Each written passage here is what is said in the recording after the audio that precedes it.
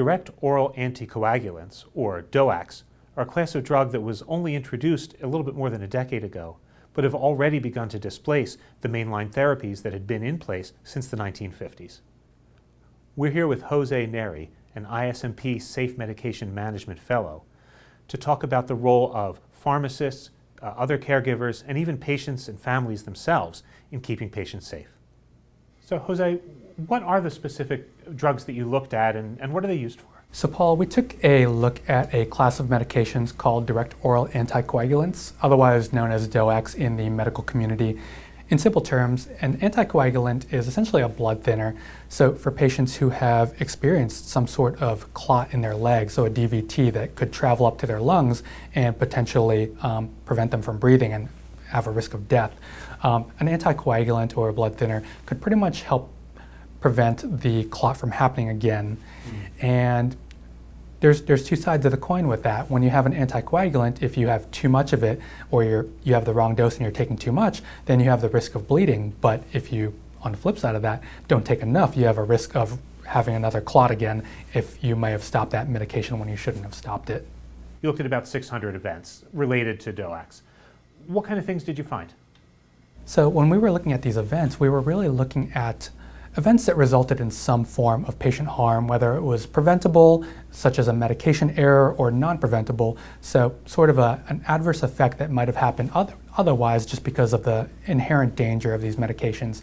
And when we looked at these 450 type of adverse events, we saw things like 122 gastrointestinal bleeds, we saw 55 cases of anemia, we saw 30 cases of blood in the urine, and 22 cases of blood in the brain, so bleeding in the brain.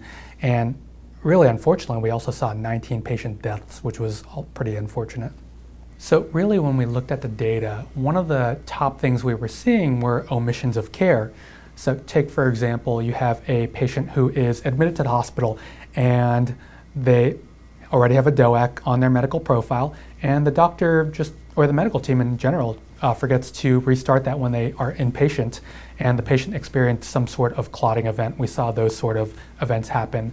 And then on the flip side, when patients are being discharged, we actually saw cases where the prescribing team never sent the script to the pharmacy, or maybe the patient got to the pharmacy and realized their insurance didn't cover it and couldn't afford it. So they just didn't get their DOAC.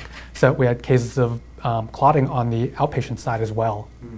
And I guess one of the other major things we looked at were really failure to hold the medication. So when you have patients who are going in for a procedure in a hospital, they might be getting a procedure where it puts them at a high risk of bleeding after the procedure or during the procedure. So really you want to hold that medication so you can reduce that risk. And really we were seeing some cases where the nurse the night prior to the procedure, they may have accidentally gave their patient their DOAC when it should have been held. Or you might have patients who are taking their medication at home and forget, oh, I shouldn't have taken that.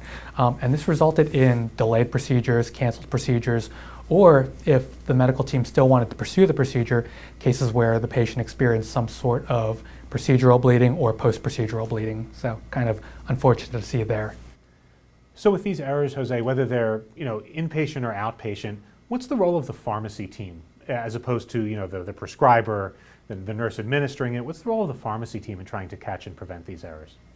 So really the pharmacy team is one of the most critical members of the care team in making sure that patient has an accurate medication record when they're admitted to the hospital, when they're discharged from the hospital. So pretty much the transitions of care aspect.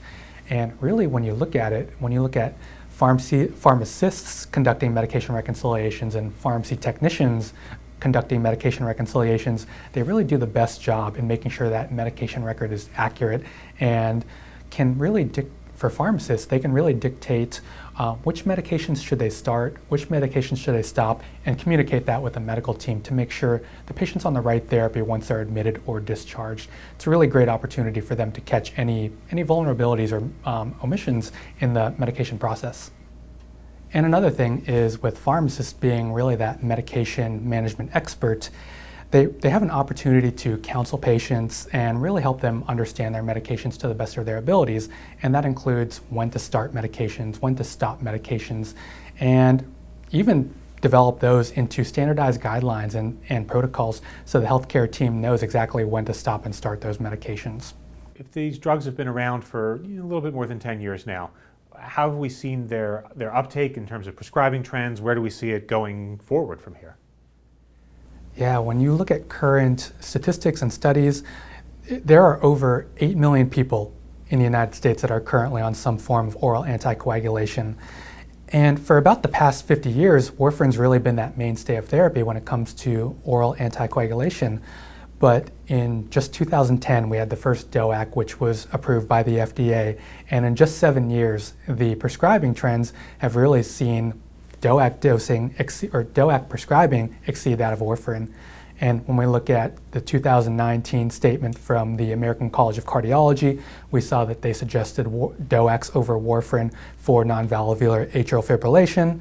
And when we look at 2020 and the American Society of Hematology, we saw them support the use of DOACs over warfarin for deep vein thrombosis and pulmonary embolism. And more recently, we actually found that the American Heart Association, in their study of COVID-19 patients, for those that were hospitalized with COVID-19, 1 in 20 actually developed some sort of atrial fibrillation requiring anticoagulation. So when you consider these particular prescribing trends and general guidelines that have come out, in addition to these drugs going into the generic market very soon, I really only see prescribing trends going up from here. Jose, thanks so much for being here with us.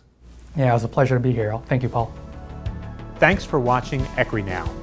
You can find more insights from the experts on YouTube and at ECRI.org.